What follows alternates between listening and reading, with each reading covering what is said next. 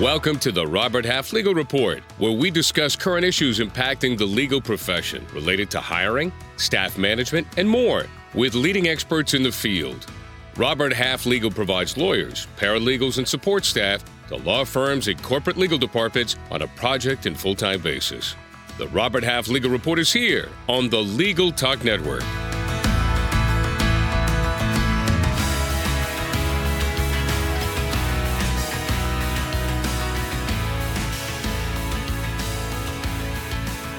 Hello, everyone, and welcome. I'm Charles Volkert, Senior District President of Robert Half Legal and the host of our program. Our guest today is Brett Bartlett, partner with Seyfarth Shaw in Atlanta, where he chairs the firm's Labor and Employment Department. He also co-chairs the firm's National Wage and Hour Litigation Practice Group and is a member of Seyfarth's National Labor Employment Leadership Team.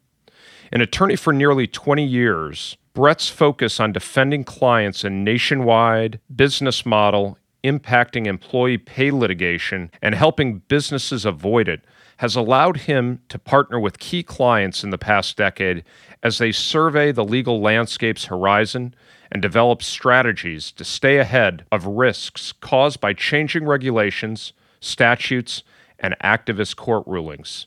He also devotes considerable time to forecasting staffing needs that can allow law firms and lawyers to keep pace with their clients' strategic needs. Welcome to the show today, Brett. It's great to have you here. Thanks, Chad. I'm really pleased to be here. I appreciate the nice introduction, and I'm excited to talk to you today. Just so folks who are listening can know a little more about me, I began my career as a lawyer at a small litigation boutique. It seems like a long time ago now. I jumped from there to a regional labor employment law firm, and from there to a national labor employment boutique, and from there to Seyfarth Shaw, where I've been for about 13 years. Seyfarth is known for its innovation in the legal industry. I love it here because the firm not only allows me to, but it actually expects me to devote considerable time to trying to understand what's going on at the very tip of the laws affecting our clients and to build teams that can make sure our clients develop strategies for contending with legal compliance, workforce modeling, and litigation defense. It's pretty cool, and I'm really happy to share my perspective today. Well, again, thanks for being with us, and I know our audience is going to get a lot of great insight and expertise from you today, and you and I are going to be discussing how anticipated changes in regulations and government priorities may impact the legal field and the legal workplace in the months ahead. We'll take a look and examine practice areas poised for increased activity and possible job growth opportunities for specialized legal talent, and we'll certainly explore other legal trends likely to develop in the coming months. So we might as well just get right into it. I know we've got a packed agenda, Brett, and so, as you think, although it's only been a few months since a new president took office, we're already seeing signs that we could see dramatic changes in policy, regulations, and laws in the coming months and years. In your opinion, at this early point in the new administration, what key issues stand out that will likely prompt increased activity in the legal field? Well, Chad, as you might imagine, I have been focused attentively on what's happening in D.C. and how what is happening there sends ripples across businesses generally, and our clients specifically. I've also thought deeply about how the new administration will impact the way that our law firm will best serve our clients in the next several years and beyond. And that includes thinking about innovative staffing and pricing models, as well as how to identify skill sets that our teams will need to be able to provide top-notch service. And as important, I've tried to listen to what our clients' legal departments are telling us about what they might need because of the changes, perceived changes and actual ones that the new administration might cause. I also have to admit, and you might be a little bit surprised by this, but I'm completely enthralled by the business models of our opponents who attack the clients that our firm serves.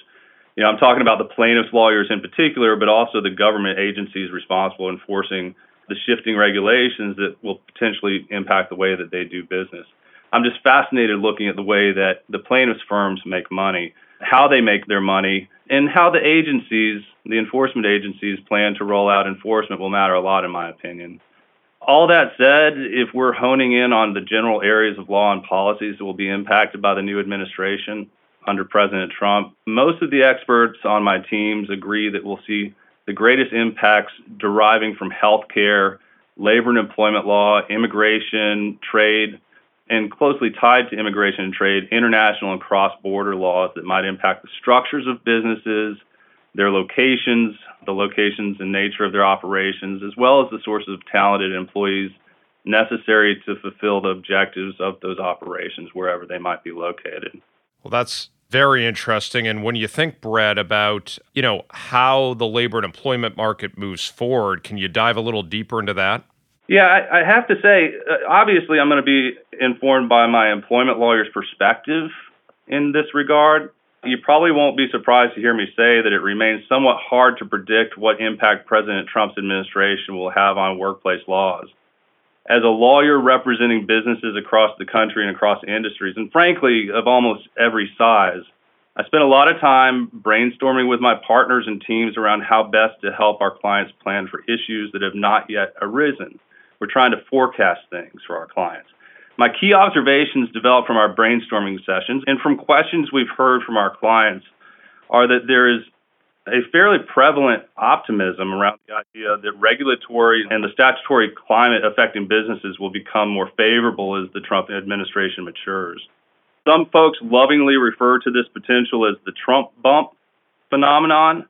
The more favorable environment that they're talking about, if those optimists are right, from a rollback of regulations and other laws that have constrained the ability of businesses to grow, that's really the phenomenon that they're talking about.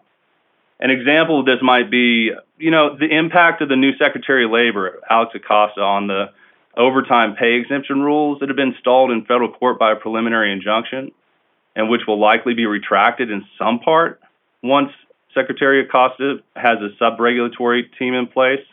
But, that kind of optimism, while completely understandable, is still predictive. We're still trying to predict what the impact of those new rules might be once they're changed. And I can go on, Chad, if you want me to. Well, I guess I would say that, your insight is very eye-opening as far as how we're going to watch the impact that policy changes in many different sectors, financial, energy, environment, and obviously in the labor and employment area, really will take hold and potentially increase litigation and obviously compliance work. But maybe you could share with the audience and take a minute to talk a little bit about, the business-related issues that you're seeing your clients go through because of some of these changes. Yeah, sure. And I like to focus on healthcare and immigration laws and some of these other areas as well. And our business clients are really thinking hard about how the regulations will end up impacting their operations on a macro scale as well as on a micro scale. And so they're thinking optimistically about the longer term impact of favorable regulations. And they're thinking about location to location, what will their compliance obligations be, and how will their employees and their workforces react to the changes that are going on. And so much of this really is perception. Not all of it is actual reaction to laws that have been put into place. One of the places that businesses are having to contend with these issues is, and there is some uncertainty right now, notwithstanding the optimism in the marketplace around what will happen under a matured Trump administration. There's still some uncertainty, and we're several months into the administration and haven't seen actual changes yet. And what we have seen, on the other hand, and what's troubling is that we're seeing a spike in the lawsuits filed by plaintiffs' lawyers in employment laws and in consumer protection areas as well, like the Telephone Consumer Protection Act, but also in the Fair Labor Standards Act area under state wage and hour laws. And it's almost as if those plaintiffs' lawyers are trying to fill the gap that's been left behind, or at least have been perceived to be left behind by the changes that the Trump administration might make in the near future. So it really is a time of uncertainty, a time of optimism, but without question, there remains risk. And I'm assuming, Brett, that a lot of that has to do with proposed changes, whether that's reductions in taxes, the reduction of regulations for businesses that maintain operations. The president has also pledged to impose substantial border tax on companies, et cetera. Are you seeing, or how could you predict, or what are your clients predicting that some of these anticipated changes will lead to from even an additional workflow, not only for law firms, but also other service providers in the legal industry? Yeah, without question, the changes and the predictive impact of those changes is causing the way that our clients retain or engage lawyers and other legal services providers, is causing them to look at the provision of services in a different way. There is clearly an increased demand already around international trade law and corporate taxation, financial services law, healthcare law, labor and employment law. Our clients are looking for outside counsel who have the ability to speak knowledgeably and with expertise around those niche areas. And they're looking for in-house lawyers who have the ability to focus in on those specialty areas as well. What I've found across clients and really kind of surveying the legal industry right now is that, sure, it's great to be an expert in a particular niche. And a client talking to a lawyer for the first time looking for an expert, for example, in the Fair Credit Reporting Act, will want someone who has expertise and can demonstrate credentials in that space. But where the rubber hits the road these days, and I think that this is true both for outside lawyers as well as for inside lawyers, is that it hits the road when you have an expert who doesn't speak in legalese, who can listen to what a client is saying, whether it's an external client or for an in-house lawyer, an internal one, and then translate the legalese into something that makes sense to the non-expert client and can also be translated into practical advice. And to be able to give practical advice, a lawyer has to understand or be able to understand what a client's objectives are and has to be able to relate to the client and understand those objectives. And it takes this particular skill set that it can be learned, but oftentimes I think that our clients across the country more and more are looking for those lawyers who do have that skill set or have the potential to develop it by understanding their own business objectives and then being able to relate each of these niches that we're talking about, labor and employment, corporate tax, international, that kind of thing, back to the operations that clients are running. Well, I couldn't agree more, Brett. Our research indicates that most lawyers report it's challenging to find skilled legal professionals in today's market, especially those with expertise in the high-demand practice areas such as litigation, commercial law. I think with the growing need for lawyers with knowledge and experience, as you referenced, in international trade, financial services, and immigration law, we expect a uptick in lateral hiring. And, we certainly have witnessed that growing demand over the last number of months and even over the last year or two, and anticipate that continuing to intensify, as a driving factor because of some of these other legal issues arising from the new administration. So I think it's been a great discussion up to this point, and now it's time for a quick break. To find, hire, and retain the best legal professionals, it's critical to have a sound hiring strategy in place. Robert Half Legal works with law firms and corporate legal departments to create effective staffing plans that can adapt to changing workload levels, realize significant cost savings, and improve the overall management of human resources. We offer a wide range of resources to assist hiring managers and job candidates, including our annual salary guide, industry-leading workplace research, and valuable interactive tools.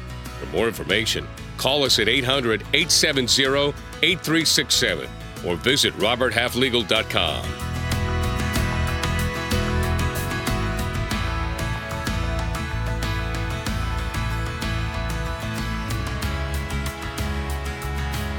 Welcome back to the Robert Half Legal Report. I'm Chad Volkert, and joining me today is Brett Bartlett, partner with Seyfarth Shaw in Atlanta.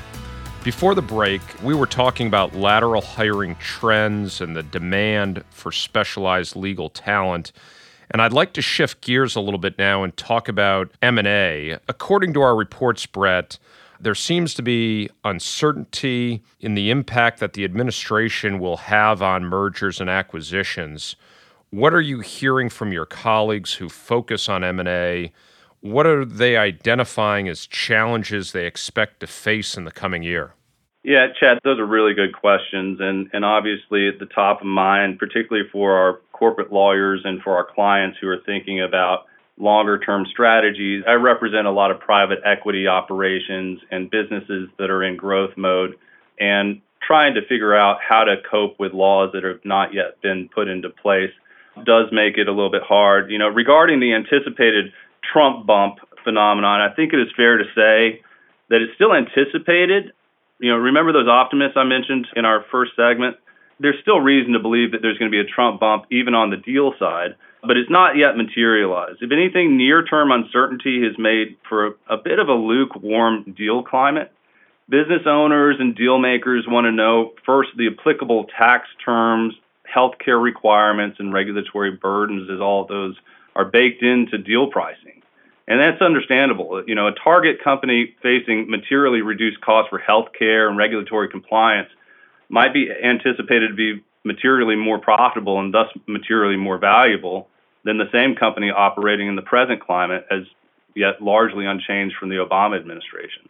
And drilling down a bit farther, we think that the uncertainty around what the administration, this new administration, will actually do is directly affecting businesses' short and medium-term strategic planning. For instance, until there's more clarity around tax reform, immigration, healthcare, and the like, business leaders, they'll just continue to sit on the sidelines while their potential deals are delayed or deferred. And that means, and this is where kind of, again, the rubber hits the road for us in the legal industry, it means that they're stockpiling cash and they're choosing not to inject it into the marketplace. And, looking at economic factors, that can be harmful. But for us on the law firm side and for the lawyers in law departments who are thinking about what's going to happen next, eventually we will see more favorable regulatory action. And at that point, there's going to be an injection of cash into the marketplace, and there will be these deals are being made. And at that point, our deal lawyers, our corporate lawyers are going to be really busy. One area that I've been focused on as more of an employment lawyer is due diligence and, knowing the laws inside and out and how to assess a target business to determine whether it's actually valuable, taking into account all the risks and exposures. That's where you have the intermingling of those niche skill sets combined with the ability to do deals. And it's really a phenomenal opportunity, I think, in the near-term future.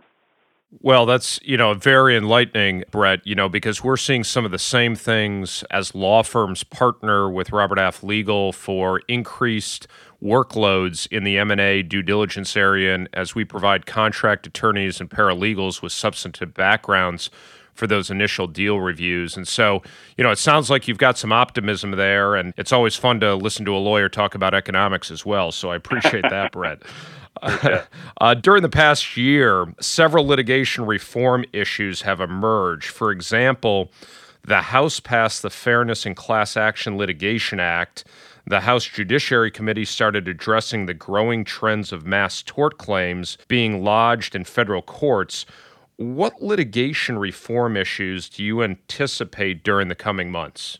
This is yet another place where it's hard to make predictions, and I've learned in recent months that I'm not always the best at making predictions of outcomes, particularly around legislation and regulatory action. While the Republicans' control of Congress and the presidency would seem to militate towards the passage of the Fairness in Class Action Litigation Act, not that many people give it a realistic chance of passage through both chambers. This is because the bill is expansive and may create undesirable outcomes. For example, it provides that no attorney's fees may be determined or paid until class distributions are complete. And it limits fee awards to a reasonable percentage of payments directly distributed to and received by class members.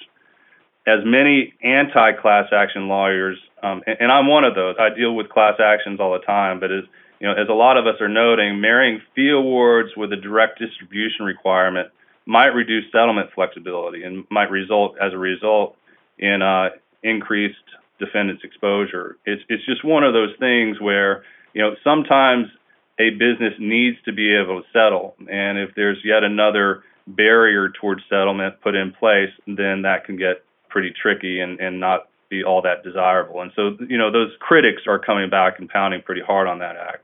It seems more realistic that we'll see incremental changes in particular statutes, like modifications, for example, to the Telephone Consumer Protection Act, which has technical violations that can accrue very quickly under it, similar to the Fair Credit Reporting Act that has technical violations that can suddenly accrue to millions and millions of dollars of exposure with very little chance of getting out on a defense judgment. But any of these things that have to have both chambers of Congress support it are going to be hard to get through. That said, all employers, in particular, going back to the employment world, should pay attention to what's going on with the Supreme Court's ruling in the cases that deal with class action waivers, because if the Supreme Court upholds waivers, then most businesses that have employees, in other words, all businesses, will probably want to consider whether they have arbitration agreements with class action waivers within them. Very interesting. That's great intel, Brett, and good perspective for us to keep an eye on within that area of practice and just overall within the legal climate. One of the areas that we haven't yet discussed is healthcare. Could you share with our listeners how you anticipate potential healthcare reforms, how that'll affect law firms and corporate law departments, and maybe how we might expect changes to affect healthcare litigation in the future? Yeah, and I'll take about a minute to go through these because they are important, and this is a hot topic.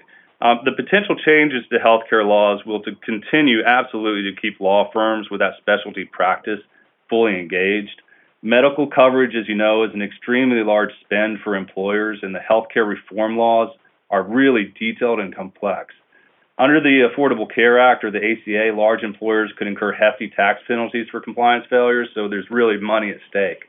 These laws require employers to offer medical coverage with specific plan designs, like covering preventative care or clinical trials in dependents up to age 26. Many of these plan designs will remain in place even under the bill that's passed the House now, so even under President Trump's reform bill. Employers can no longer rely on their insurance agents to navigate these intricate rules that even the large insurance companies are struggling to understand. Employers are going to reach out to specialists in this area and in hopes of reducing penalties that they might otherwise have to pay and avoiding the lawsuits that are becoming more frequently filed. This new bill, the Americans Health Care Act, that passed the House impacts employers certainly. The employer mandate, which is the offer of the right kind of medical coverage and only charging employees a certain amount for the coverage or to pay a tax penalty. There would be no enforcement stick that the IRS could use to encourage employers to offer this kind of medical coverage. So there's going to be issues that arise there. An increasingly popular plan design for employers is a health savings account, along with a high deductible health plan. The House bill would increase the limits on the contribution to these accounts and allow older employees to make catch-up contributions to their plan. And so this is something that businesses are going to have to pay attention to. So if you think about this, and obviously there are many more specific changes that would come into place if the House bill passes through the entire Congress and is signed by the president, we're going to see even more changes most likely at the Senate. And so, lawyers who have the ability to think through how these laws will impact their clients and in-house lawyers who are thinking about how they might be able to counsel their internal clients to avoid penalties and costs under the current laws and to adapt quickly without sparking lawsuits. Those are the kind of lawyers who are going to be gainfully employed for years to come. That's fascinating. I mean, to think about the downstream, work and the future are all sort of pending on a lot of these things that are moving forward or could move forward as the future unfolds. I know we've discussed a number of practice areas that are likely to see increased activity: business tax, regulations, healthcare, labor and employment, trade, immigration law.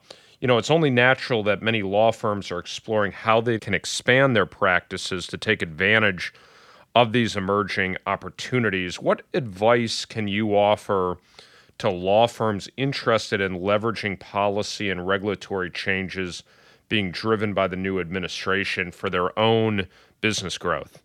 Yeah, Chad, I do have a few thoughts about that. Some of it is really intuitive. I mean, every law firm should be closely monitoring policy changes, regulatory changes to the law. It's like drinking from a fire hose right now. And so there has to be a process put into place to do that. But particularly for anyone who's developing a niche practice, who wants to be known and credentialed as an expert in an area, you have to be on top of it. I will mention that it's almost impossible to be on top of everything, because one of the hot areas right now that all of us are talking about in the employment space, and I think this applies to other areas of law as well, is that where there aren't federal laws to supposedly protect workers and employees, or other laws to ensure that employees are paid in the right way, there are likely to be local ordinances and state laws that come into place. A lot of legislatures and even cities are putting into place new laws. So to maintain a grasp on all of those laws across the federal part of it, the state part of it, and the locality part of it is really challenging, but it's necessary. You know, law firms really do need to think about revising their short-term, their mid-term, and their long-term plans for hiring. So they need to be identifying partners who might come to them from other law firms who have developed a reputation as an expert in a certain field. And they need to be cultivating the pipeline, looking both internally for those talented associates who have demonstrated either an interest in a particular area or the capacity to learn a particular area to become experts. But I go back to this point that I made before.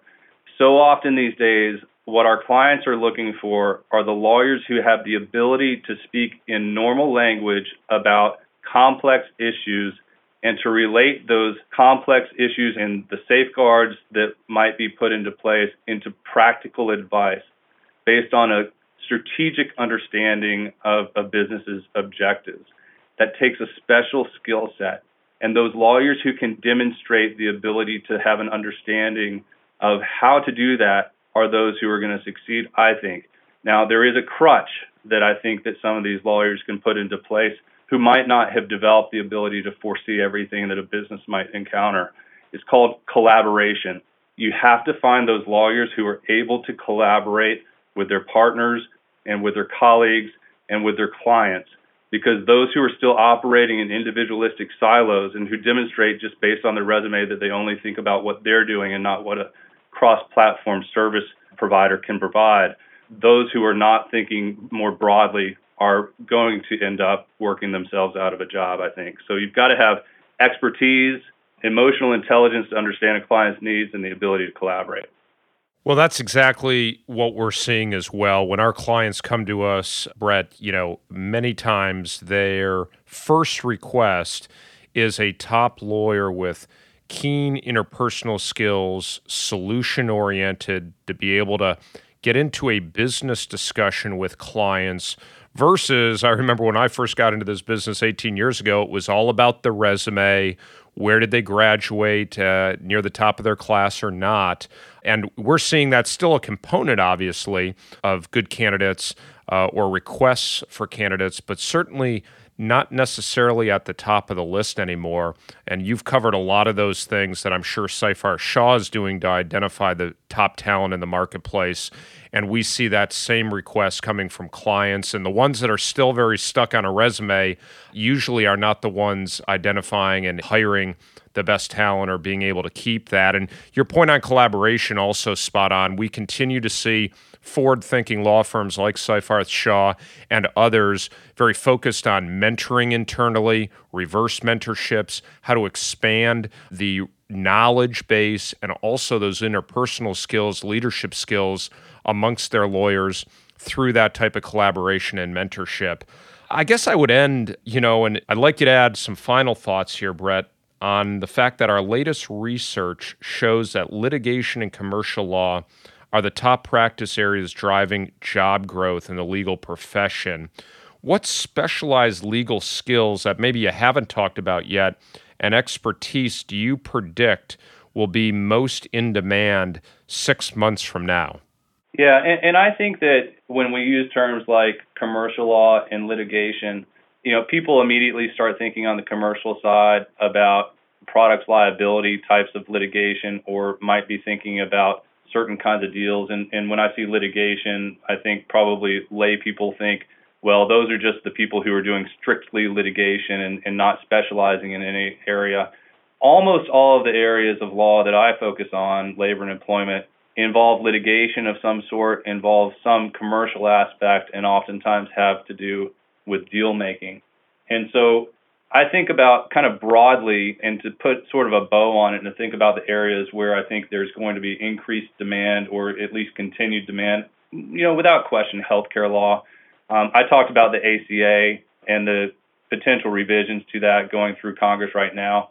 But we do have an aging demographic across the country, and looking at businesses that are impacting elderly healthcare, those will be areas of growth, I think, for law firm practices.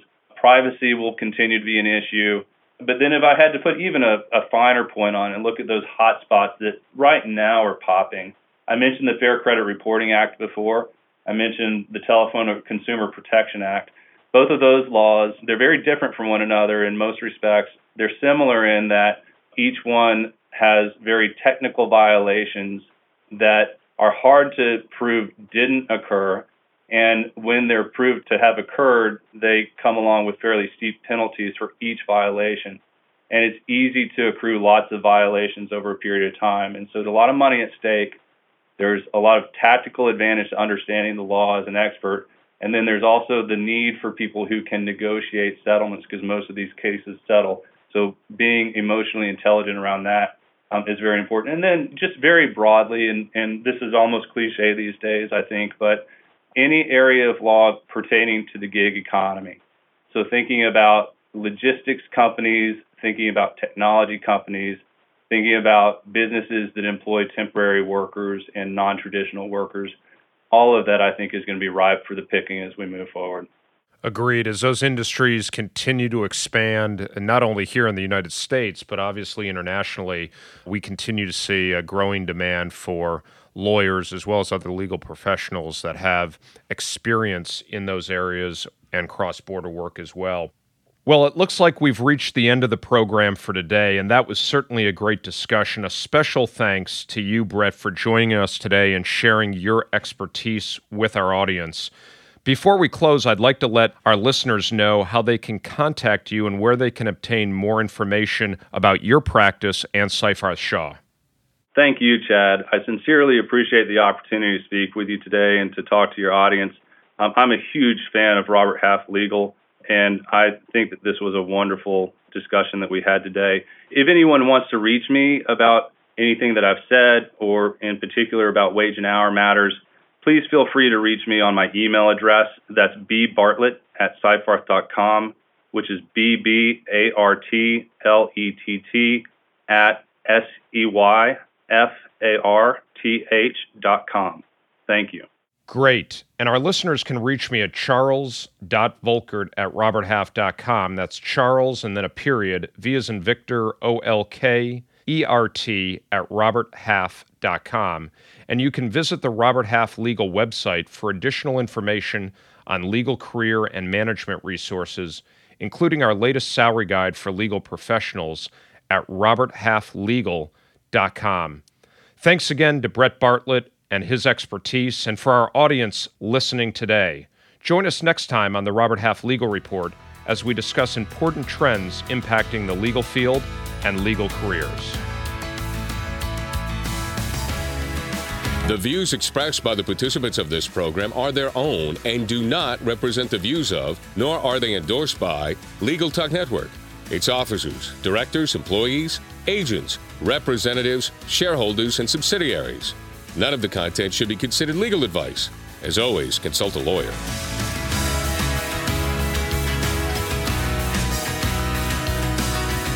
Thanks for listening to this podcast.